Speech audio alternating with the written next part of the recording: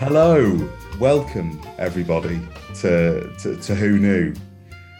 We're back again. We're back doing the old stuff. We're doing old Who Knew episodes again after the 6 weeks of madness that was Flux. Thank you everybody for all your kind words on Who Knew Flux. It was a lot of fun to do, and thank you to all of the guests that came on. But we're back to it, and we're not quite done with Flux yet, because my guest here today, of course, is, as you probably already know, is the wonderful Pete Levy, who is a producer on Doctor Who Flux. We'll start before we get into the madness and the excitement that is Doctor Who Flux. I think we should take it back a little bit and go to sort of the beginning of your journey. So were you a Doctor Who fan growing up before you got involved in the show? Have you been a fan for a long time, or are you relatively new to the show?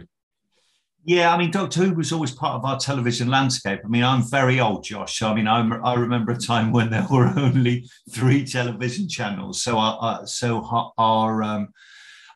our television viewing was quite limited. It was a lot because there wasn't any online access. The televisual day was pretty much split, in what was children's time, what was time for the grown-ups, and then towards at the end of school time and at weekends and school holidays. I wasn't a super fan of Who back in the early days. Because I enjoyed shows like we had a lot, Tomorrow People, Time Slip, The Time Tunnel, Lost in Space, Star Trek. So there was a lot to choose from. Doctor Who was sort of one amongst a good catalogue of good shows, some of which they've brought back. Mm-hmm. Right. Okay. So that's quite interesting, because obviously I think there is a conception nowadays that a lot of the people who work on Doctor Who were the intense fans back in the day. But obviously, so you were aware of the show. What Yeah. do you have, like, any early memories of the show? Like what Doctors you would have grown up watching, or any specifics, like in terms of stories that you might have just stuck in your brain slightly? Or Yeah, it's more, I suppose, for me, my favourite Doctors at the time would have been Peter Davison, obviously, the amazing Tom Baker, watching Mr. McGann in the film version, that was fabulous. Story wise, I was more character driven. So the Ice Warriors and the Daleks and all of those guys. I know it's an old cliche, but yeah, they all sent us to behind the sofa without a shadow of a doubt. More recently, I really got into the show when Russell, first kicked it off with Chris Eccleston. I had the absolute pleasure of meeting Russell just before that started. So yeah, I stuck with it from there. Thoroughly enjoyed the arc and the journey that he set us all on. Little knowing at the time that I would end up working on the show for 3 years. Yeah. It was such an explosion when it came back. I feel like even my parents, who weren't massive Doctor Who fans growing up, even they sat down with me to watch it, because it just felt like bit of an event, especially in 2005 when it came back, that it had finally returned. Running parallel to that, obviously you're growing up, obviously through based on your answers for Doctors, I imagine, through the 80s and 90s. How did you get into the TV industry? Because I know that looking at just credits that I can see online, it looks like you've done a few different things in the industry, which have led you here. But where did that all begin for you? Was there any, like, spark or any inspiration that made you go, I want to work in TV? Do you know what it is, Josh? I think, whenever I'm asked, to talk to students or to go into colleges or university now, my one big piece of advice is don't fret that if you don't know what you want to do, because I probably didn't know what I wanted to do up until about 10 years ago. And I think, and I would say take it as a positive rather than a negative, because that freedom will allow you to go in the direction that life sends you. So here's a brief potted history then. So I'm from a council estate in middle of Somerset, one of five. Further education, obviously, a million years ago wasn't on our horizon. I ended up joining the army, loved it, had a great time, made some great friends that I'm still friends with today. And when I left the forces in the late 80s, I'd always been creative. I've always been a massive fan of television, of telling stories, of using our imaginations. And I just happened to get a job at Breakfast Television as part of the house services, part of the admin team. And I spent all my free time in the graphics department learning how to use the kit.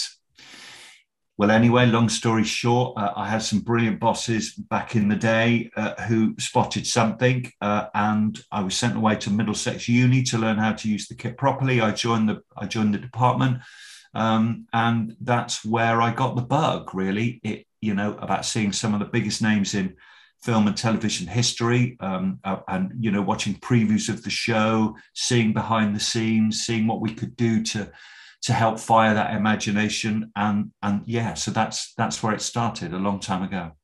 No, that's interesting. So again, from what I've seen, so am I right in saying, like you said there, you started more in the visual effects side of things? Is that right? Yeah, so television graphics was my first foray, and from there I went into animation and visual effects because it was an emerging market at the time. I used to. I mean, I suspect not all of your audience will remember this, but I used to create Ulrika Johnson's weather maps on a piece of kit that cost £70,000. I was fortunate enough to be asked to work on a show called Scrap Heap Challenge a couple of years ago, well, more than a couple of years ago, and I created all the animated graphics on that on a piece of software. Really? The software cost me £90. Wow. Yeah, I grew up on Scrap Heap Challenge. I grew up that weekends at my dad's would be Saturday nights, watch Doctor Who, and then Sunday mornings would be like stick on Scrap Heap Challenge, Top Gear, things like that. We'd just sit and chill on a Sunday and watch stuff like that. So yeah, that's mad. I had no idea that you'd worked on that. So yeah, the whole graphics thing on TV shows, because I feel like it's one of those things that just sort of glosses over some viewers, that someone actually has to sit and make all of these things. They don't just pop up out of nowhere. I think we get wrapped up in the actual people on the screen a bit too much. So from there, I mean, do you know what, Josh? I think that's. Oh, sorry. Go on. You sorry, go. I was just going to say, I think that's a good thing sometimes. I think, so certainly with visual effects, potentially the only two occasions when you're going to notice them is when it's something that's completely outlandish, like the Pating, that's, that can't exist. Oh no, maybe they do exist in real life. But anyway, so it's something like that. Or when you see visual effects, and hopefully they've never been seen on Doctor Who, but when they go wrong, when you go, oh no, that really, I don't know why, I can't put my finger on why that doesn't look right, but it doesn't look right. And I think visual effects has grown so much over the last 10 years that it's an absolute art form now. Mm-hmm. Yeah, I think. Well, I have to say, I mean, again, I think I'm gonna link back to things that I've said in Who Knew Flux over the past 6 episodes, because I recorded the last episode of that last night as we're chatting, and I did chat in there, and I said that I think the visual effects in Doctor Who Flux are the best that we've seen. And I think the show has, in that sense, never looked better. And I was sat watching it the other day. When I was rewatching The Vanquishers, and I was sat there thinking, never mind how I feel, because I mean, even if me, as an 8-year-old in 2005 watching this, would have been mind blown by the visual effects that are on screen. I want to and then I think about fans who've been watching since the 60s and 70s, and what it must be like to them to see Doctor Who with visual effects like this. So yeah, I mean, and again, I think it's the fact that it was on a rewatch that I really picked it up, because it was so immersive the first time round, and it held me so well, which is exactly what you'd want visual effects to do. Really, you don't want to be taken out of the story by incredible visual effects, but I think it's just so immersive. And obviously linking that to Doctor Who, so am I right in saying you started as a visual effects producer on Doctor Who, or was there other roles in there beforehand? How did you get into Doctor Who, essentially, into working on the show? Well, so being based in Bristol, I spent a number of years working, as either a visual effects or an animation producer on big BBC natural history, Nat Geo projects, which is fantastic. I joined, the world famous Dean Egg as visual effects producer on Black Mirror, and from really? There was offered a chance then to join the team on series 11, and was visual effects producer, working alongside, I have to say, some of the best artists in the world. I mean, when you imagine, I worked with two fantastic visual effects supervisors, Mike Bell and Sheila Wickens, and our heads of department. I've worked on movies such as the Marvels, the Batmans, Harry Potter, Blade Runner. The list goes on. Any major movie that you would have seen at the cinema over the last sort of 10 years would have had Dean Egg's hand on it. So for me as a visual effects producer, having that talent available to work on, on a show like Doctor Who was an absolute joy. So I worked on series 11 and then series 12. Was offered an opportunity to produce 3 episodes on series 13. I produced, some short films and some commercials in the past, and thought that it was the right time to maybe consider changing direction. And the beauty of this was I knew Doctor Who, obviously. I knew that, and had worked with all of the team, including Ray Holman and his costume department, and the lovely Claire and the makeup department and the prosthetics team. And I think that, just to quickly sidetrack, I think that's the beauty of visual effects, the way it's developed now. It is working more collaboratively with the art departments, costume, makeup, and all of that now. So I didn't have to learn that. I didn't have to learn, my way from the set to the canteen, and to the production office. So all of those things were already under my belt. So that's where I made that leap and thoroughly enjoyed it, as you can imagine. Yeah. I can only imagine. I mean, I feel like I want to ask this question for myself, because I know bits and bobs, but I think when it comes to roles in TV, you have a writer, and it's very clearly defined what a writer does, and a director, and it's very clearly defined what a director does. But I feel like with a producer, it's never really been explained to me what a day in the life of a producer is like, or what the day-to-day would be. So from your point of view as a producer, more in general, rather than even just on Doctor Who, what really defines the role? What do you think defines it? I think one of the important things is no one day is ever the same, and and that's what makes it so interesting. I suppose, in theory, the role is to work with the production team and ensure that the writer's story and vision is translated to the screen. So that's in a sentence. My day, and again, it's not specifically Doctor Who, but across the board, will be to start working with the script team on, story outlines, scene breakdowns, first draft through to, shooting script, working, putting a good team together. That's the director of photography and the director and your first assistant director, working with every other head of department to make sure that they get as much support and you get as much worth out of them as you can.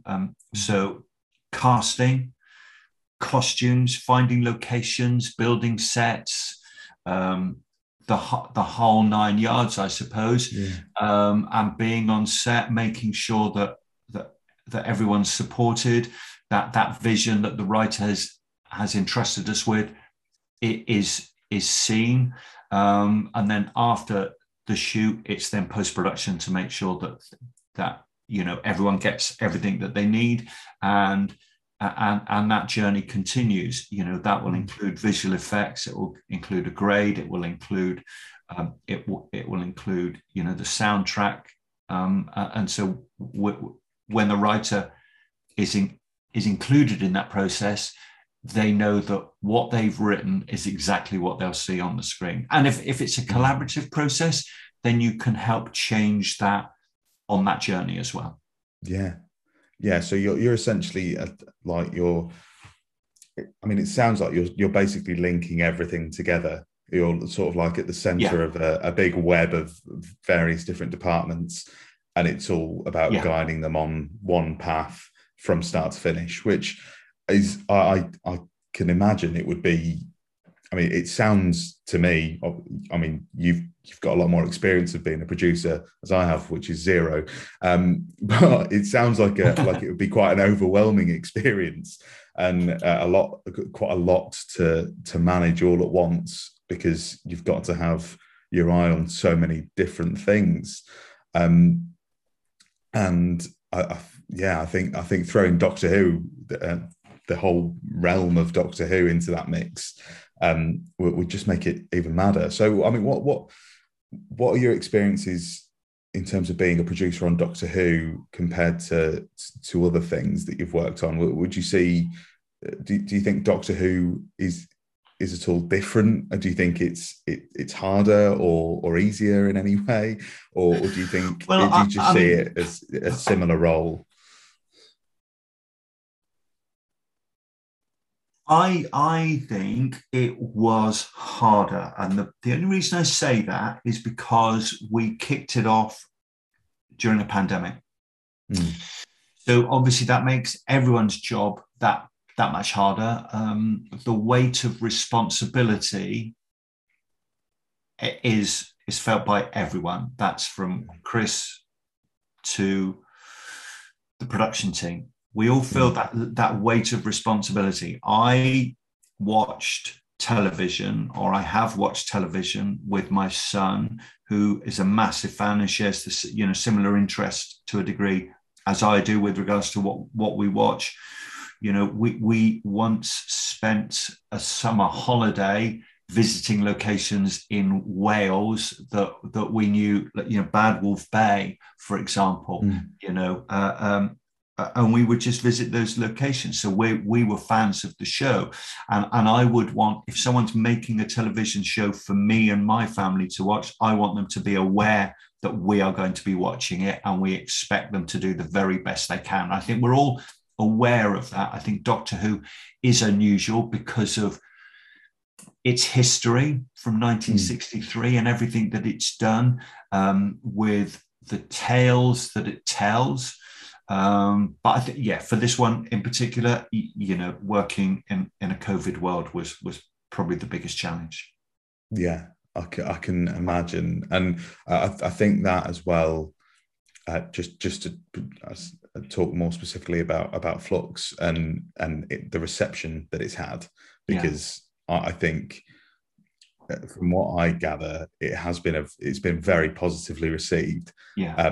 And I think one of the things that a lot of people have said, including me, is that it's incredible that this has been able to have been made in a pandemic. And like Beth, who I was speaking to yesterday on the last episode of Who Knew, when we discussed the Vanquishers, she said, I wasn't even expecting a series of Doctor Who to be made until, maybe 2022, maybe even 2023, because of this mad thing that's happened to us all, this crazy pandemic that we're living through.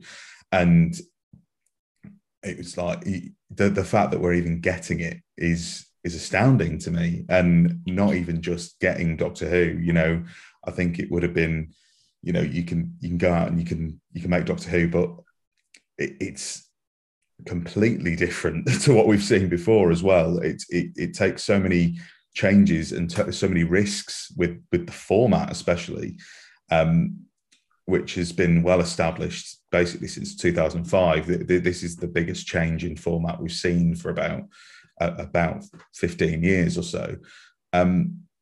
What was there, like, a conscious decision behind that? Because I know that I'm imagining that original plans that were made had to be changed around the pandemic. So, was there a conscious decision before the pandemic to do that?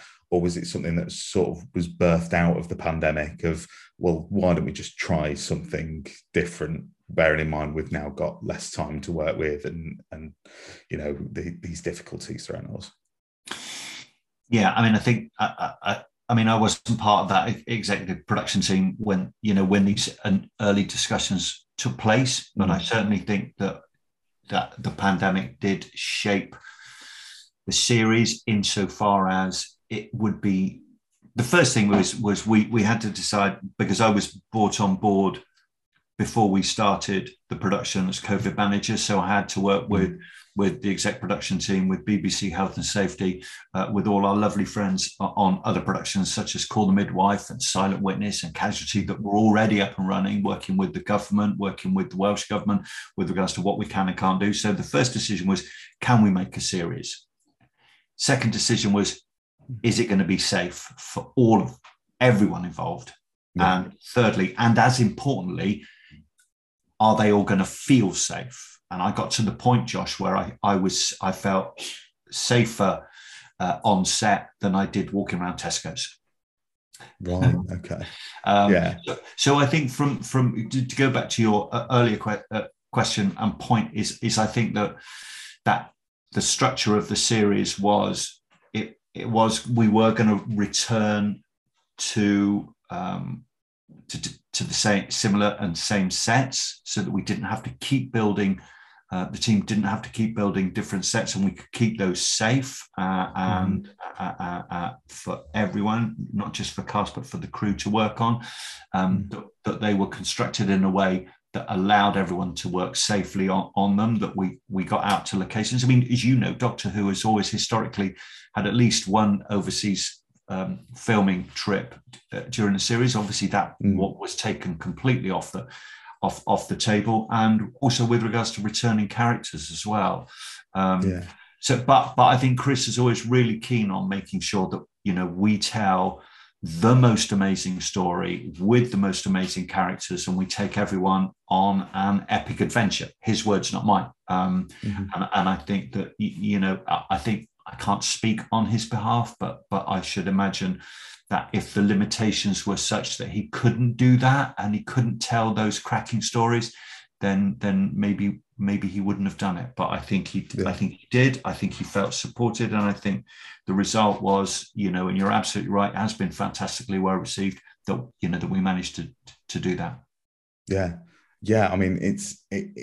It's been, as I said, I think, coming from someone who's within the fandom, if you like, and I see a lot of tweets from people, and obviously you're never going to please everyone. No. You are going to please anyone. You're not going to please everybody all of the time, but the general consensus that I've seen is this has been one of the best series of Doctor Who, and I firmly stand in that camp as well. That it's one of my favourites since the show's come back. And I think the hype around it as well. I think there's been a lovely sense of, and I think maybe it's something to do with the pandemic itself. In that, the last series of Doctor Who we had was right before lockdown. Number one, it finished like 2 weeks before we went into lockdown, and then I think now that we're now creeping slightly back into the worst of it, but now that we've got a little bit of our freedoms back, and there's a bit more of excitement in the air of the new year, and hopefully we can start moving forward. I just think the hype around this series and the excitement has been, I don't think it's hit these heights since I was a kid, which is lovely, and it's been lovely to be a part of, and lovely to chat to people about. But behind the scenes then, because in terms of the specific episodes that you worked on, you've got Once Upon a Time, Survivors of the Flux, and The Vanquishers. So it's you've basically got half of the series there. And obviously those ones you worked very closely with Azur Salim as well, who is a newcomer to Doctor Who, as well in terms of direction. I've seen a lot of praise heaped on him. What was it like working with him? Were you involved in the decision to bring him on board? Partly. We've got a cracking, exec production team: Tracy Simpson, series producer Nikki Wilson, and exec producer Matt Strevens. And so they were all part of that process as well. Not only is he a brilliant director, but he's very collaborative, and he's a lovely person. I will never tell him that to his face, but he's a lovely bloke. And I think that we all felt, we managed to put a lovely team together. Phil Wood, who's our DOP, Charlie Curran, who was our first AD, we all bonded straight. Certainly as the night before the others got involved, we bonded straight away, and it was that love of telling a story and creating that visual magic. And I go back to the point you made earlier on, though, Josh. I think one of the things that has helped make this particular series a success is when the pandemic struck, we didn't have much that we immediately had to look forward to. Doctor Who gave us something to look forward to, and it gave us an escape off of this world sometimes. And I think we all grasped that. Az is a lovely guy to work with, and it was that collaboration and that ease at which we communicated as well. I think was particularly useful. And also, you look at the other episodes. Jamie Stone is such a lovely man, and I think that I'd worked with Jamie to a degree on other episodes as visual effects producer, and Az falls very much into that category of just being a decent man that you want to help and collaborate with as well. So I tell you what, the Doctor Who production team are very good at putting decent people together. Not only with their skill set, but also with their attitude. And that attitude, that family attitude, is from Jodie through the whole production team, through the whole crew. If you came on board and you weren't willing to roll your sleeves up and crack on and be supportive and be chirpy every morning, and just do the best you can, you would soon be different to everybody else. So thankfully we never had any of those situations. So Az slotted in really, really nicely. But if he ever asks, I want it to be known that I was nothing but dismissive of him. Well, I'll be sure to tell him. Thank you. As you said, the fantastic production team. I think it's probably been the one I mean, you can say what you like about individual episodes. Obviously, everyone's got their opinions, Yeah. especially Doctor Who fans. You know, we're famous for those. But you know, I think since 2005, the entire production behind Doctor Who and the people that work behind the scenes have all been absolute shining lights. They all from what I know of them and what we've seen on shows like Doctor Who Confidential, they're just phenomenal people as well as being phenomenally talented, which is lovely, and it's lovely to hear that from you as well.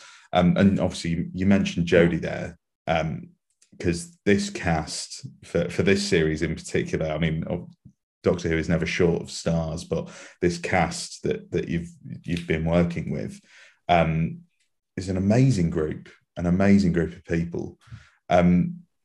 What was it like being on set day to day with them? And I know that you said obviously that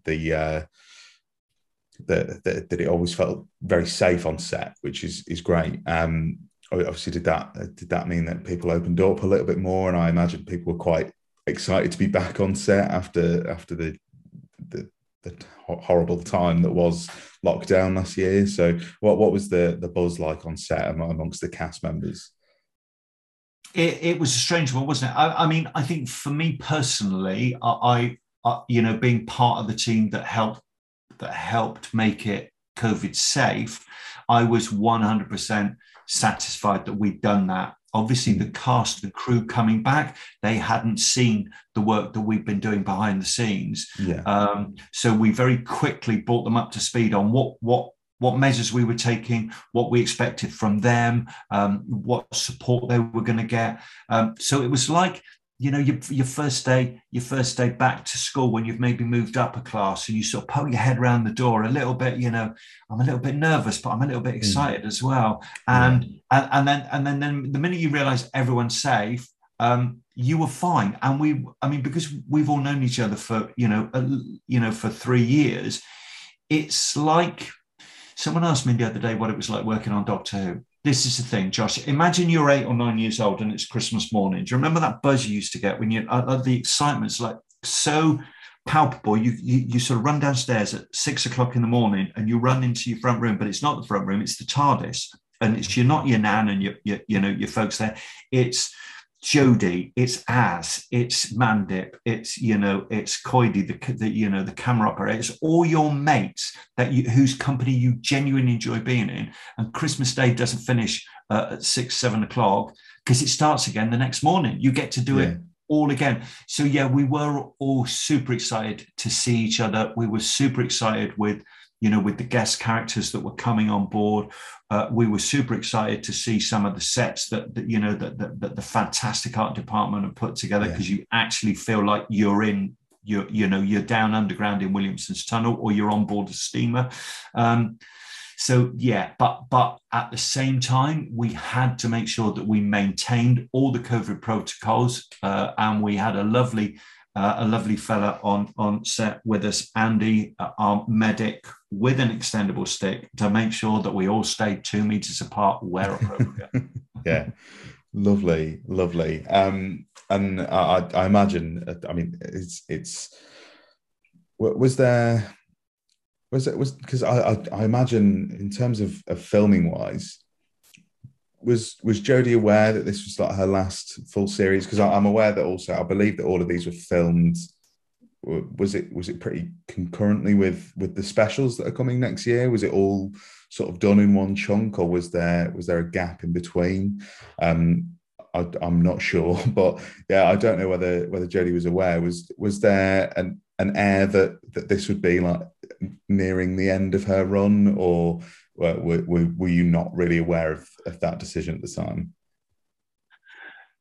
No, to be honest with you, Josh, that wasn't something that I was necessarily aware of, and that's not a negative thing. My focus was on reading all 6 episodic scripts, making sure that I understood the story, the stories that the 6 episodes were telling. I never had any indication from Jodie or any of the team where she was in her life cycle, and I read news as it broke at the same time that you would have done. And for that reason, as a fan of television, as a fan of the show, I am not going to any screenings of any of the specials. I haven't read any of the scripts. I don't want to know anything about them. I want to sit down in front of my television and I want to watch them and enjoy them at the same way that the rest of us will. Yeah, that's lovely. I'm very excited for them, especially. I'm very excited for this year of Doctor Who, and then obviously beyond that as well. Russell coming back. Yeah. It's a very exciting time to be a Doctor Who fan. But it's lovely to hear that obviously you want that context and you want that experience as a fan. That's lovely. I mean, what we'll do now is. We're going to take a very short break, but when we come back, we've got the little matter that is the return of the DVD collection, to see what episode you would like to enter to the DVD collection. Yeah.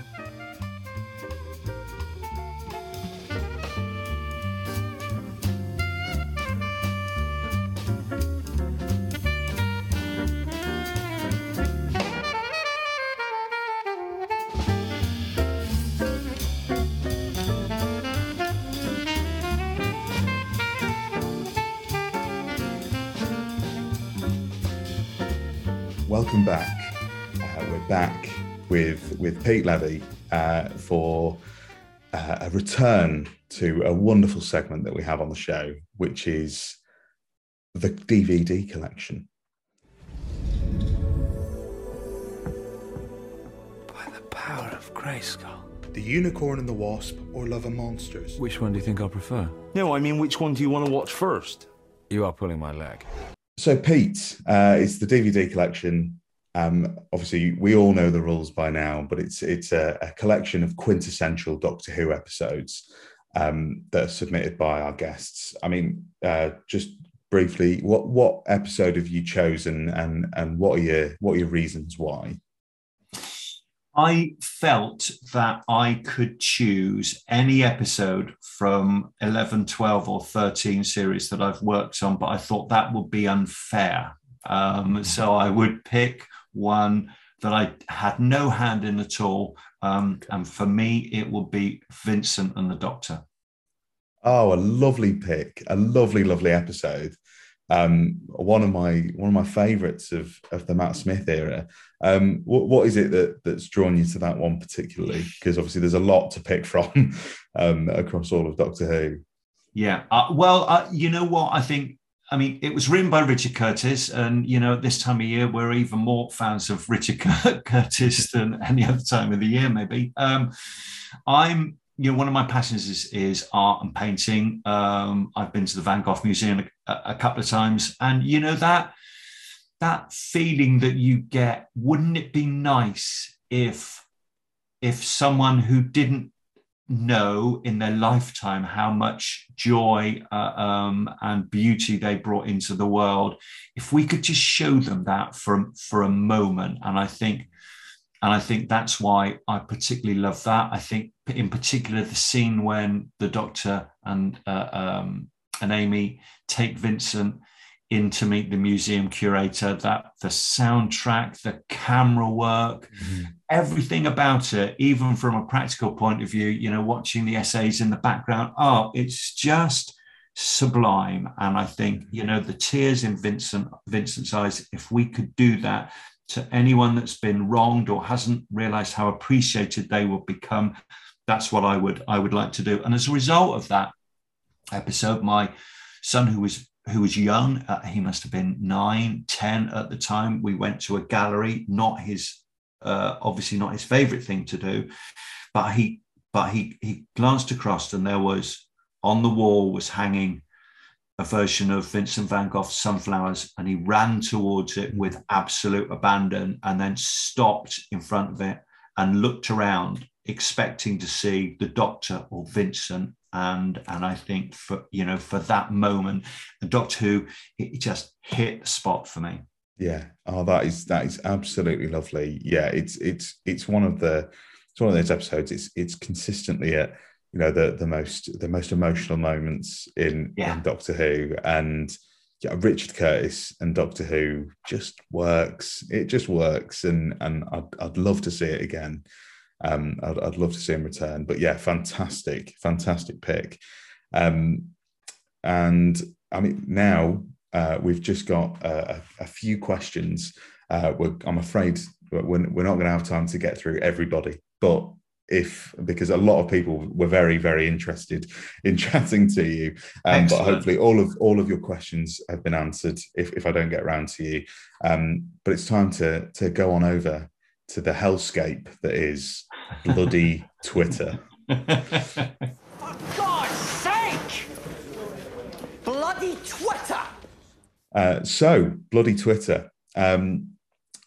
In no particular order. I mean, the first question is from a very dear friend of the show, someone who's been on a few times. It's George Sheard at GB Sheard on Twitter. He said, "Is there anyone notable, either in front or behind the camera, that you loved working with on Doctor Who and would kill to work with again?" Wow, George, great question. Thank you so much. I mean, I remember Jodie saying this to me once. There's not one single person that we don't like on the show, in front of or behind the camera, and that includes the production team, our location managers. I would love to work with any of them again. Anyone in particular that would mean anything. I mean, Ray. I've mentioned them before. Ray and Simon and Brady and the costume team, superb. Claire and her makeup team, superb. Danny Marie and the prosthetics team, they're all really lovely and amenable, and they put so much effort in, under difficult circumstances. I suppose in front of the camera, apart from the main team, which clearly I'd work with again at the drop of a hat. Loved working with Kevin McNally, loved working with Craig Parkinson, Craig Ells, funny people, and absolute professionals, but nice people as well. So yeah, any of them. Sorry, Josh, that's a pretty broad answer. No, that's fine. That's fine, because I think it's sort of what we'd expect with what we know from this production team. They're all fantastic. The next question is from another friend of the show, Ben at Real Enthusiast. He's asked, who was the biggest troublemaker on set? And he has also said, just to make things more difficult, Jodie, Mandip and John are off the table. Wow. So other than those three, who would you see as the biggest troublemaker? Well, you've probably another fabulous question. I mean, you've probably taken a couple of the biggest troublemakers off the table already. I think it's like any sort of group of mates that are working together. There is what gets you through long days when you're having to shoot scenes over and over again, sometimes in torrential rain or it's freezing cold, as it was up in Liverpool. It's that banter that gets you through. I would nominate, we had a lovely lad called Matty Ireland, who was part of the props team. He had that, sometimes you meet those people that just looking at their smile just starts you giggling. Matty had an infectious laugh. I remember there was one occasion when our gaffer was wearing a yellow T-shirt. He wore a yellow T-shirt on set. Unbeknownst to him, for a good couple of hours, he was walking around with a sign on his back which just simply said, "Butlins staff," which we know was Matty's handiwork. So yeah, it would be Matty. Matty. Well, I hope to have Matty on the pod one day. If he ever wants to come on, that'll be an absolute hoot, I'm sure. And I think we've got time for just one more. I'm going to go to who am I going to pick? This is always a tough one. I've got all of these questions written down, and they're all fantastic. We'll go to Oscar Grouchos, who is another good friend of the show. He said, you produced the show at a unique time in its history, COVID-19 presenting its own set of challenges. Doctor Who has throughout its history proved boundlessly creative when against the odds. But what lessons would post-Flux Pete tell his younger self at the beginning of his Who journey? Wow.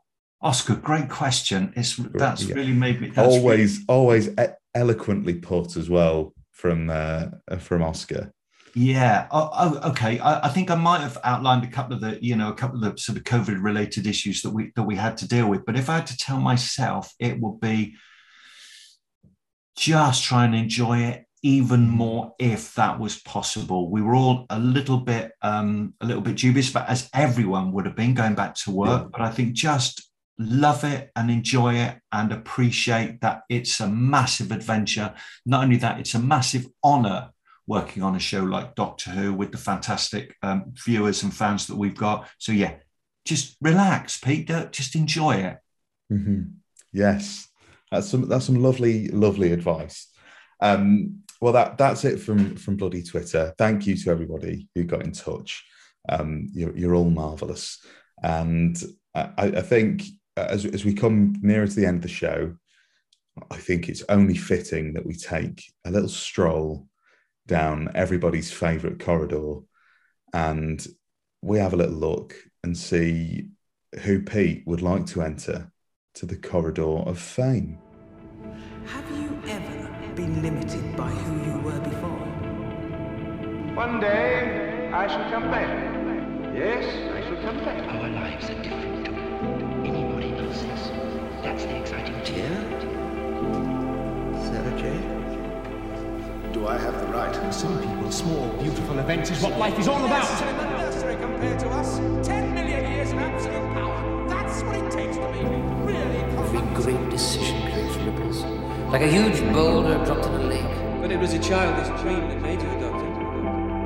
You dreamt you could No more.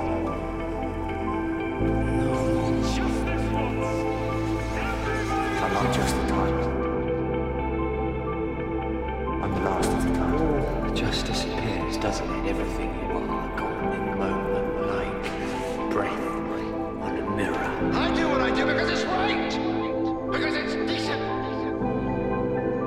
And above all, it's kind. Love abides in the face of everything.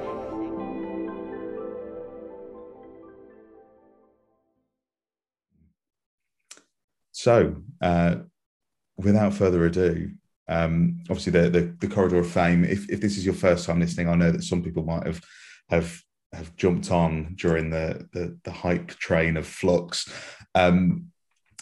The corridor of fame is a collection of people submitted by my guests, who just get a little bit of extra recognition here, and they get their portraits hung up on a metaphorical wall in a metaphorical corridor as a legend of Doctor Who, basically.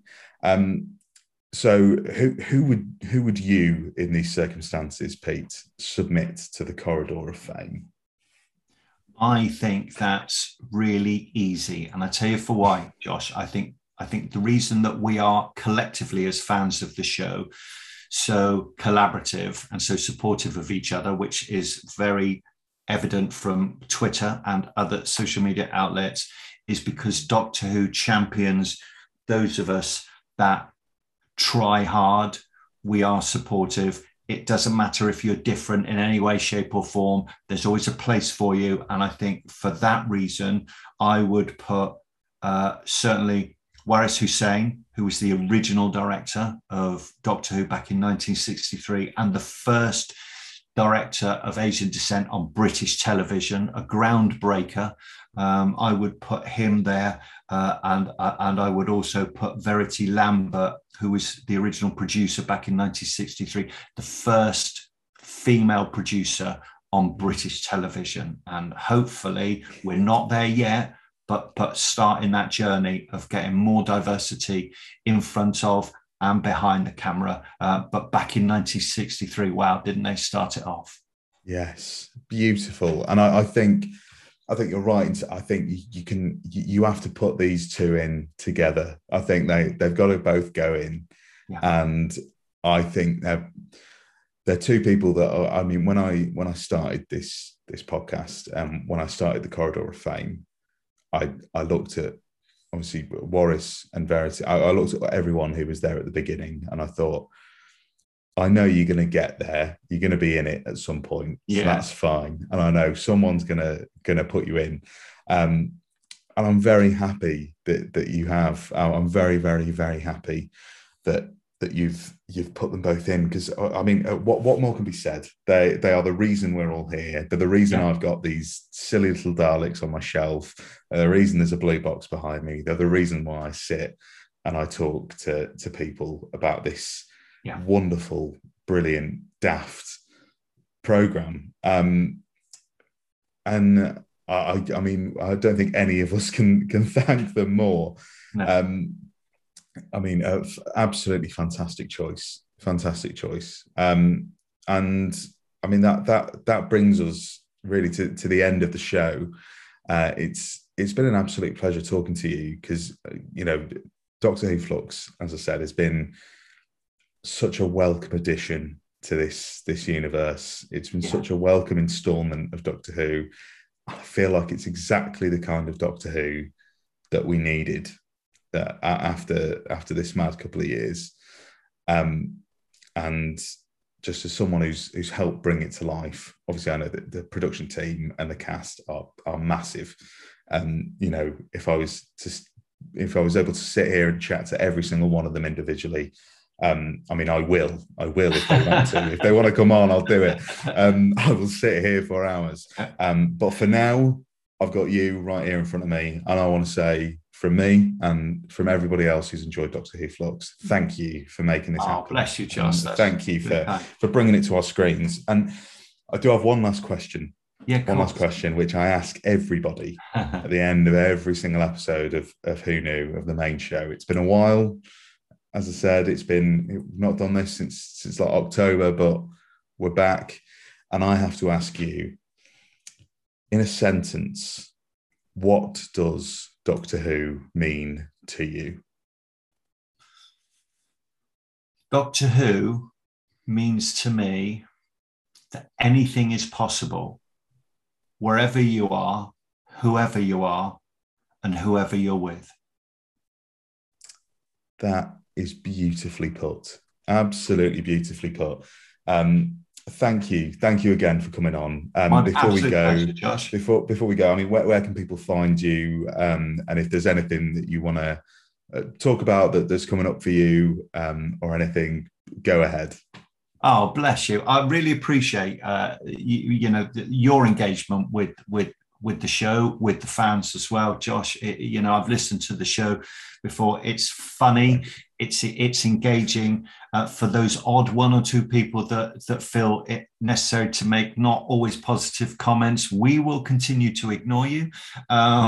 So I've swapped the Doctor for lots of doctors and nurses and paramedics and porters, and I'm now producing a couple of episodes of Casualty, which I am loving.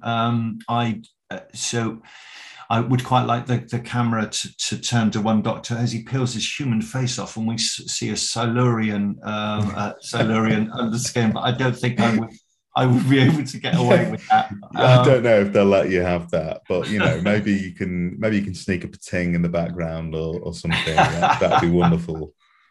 I'm on I'm on social media. I'm on Instagram, I'm on LinkedIn, I'm on Twitter, Pete_Levy. I will post photographs as they crop up on my timeline. I will keep posting about adventures in TV. If anyone's looking for advice or guidance or job opportunities or whatever, I always reshare those. But if that's where you want to go, never ever give up. If an ex-squaddy like me can do it, then anyone can do it. But yeah, please reach out. I'll always be very happy to engage. Yes, lovely. And of course, the podcast, the main show, is now back. I don't know what's coming in the next couple of weeks. Hopefully, I'm working on a Christmas special. I'm trying to make something happen, but we'll see. We'll see what happens. But there will be more Who Knew every single week, and you can find us wherever you get your podcasts. You can find us on YouTube, where you get video versions of the podcast like this. If you are watching us, please like, share, subscribe, send it around to your mates if you can. I I love hearing people listening to Who Knew and seeing people, like seeing maybe at the top of people's Spotify Wrapped. That is very, very weird, but it's absolutely lovely. And you can follow us on Twitter at Who Knew Podcast, on Instagram, Who Knew DW Pod. No, I've not updated it yet. I'm still so far behind on that, but I will sort it out. And you can subscribe to us on Patreon, where you can get loads of rewards, early access to content where possible, early guest announcements. You can get discounts off our merch store as well. You can buy a lovely Who Knew t-shirt. So that's that. And thank you again, Pete. I've said it a few times, but thank you again for coming on. It's been lovely chatting to you. Pleasure. Thank you. And I'll see you all soon. Big thank you to all of our patrons, and a massive shout out to Alfie Innes and Cal King.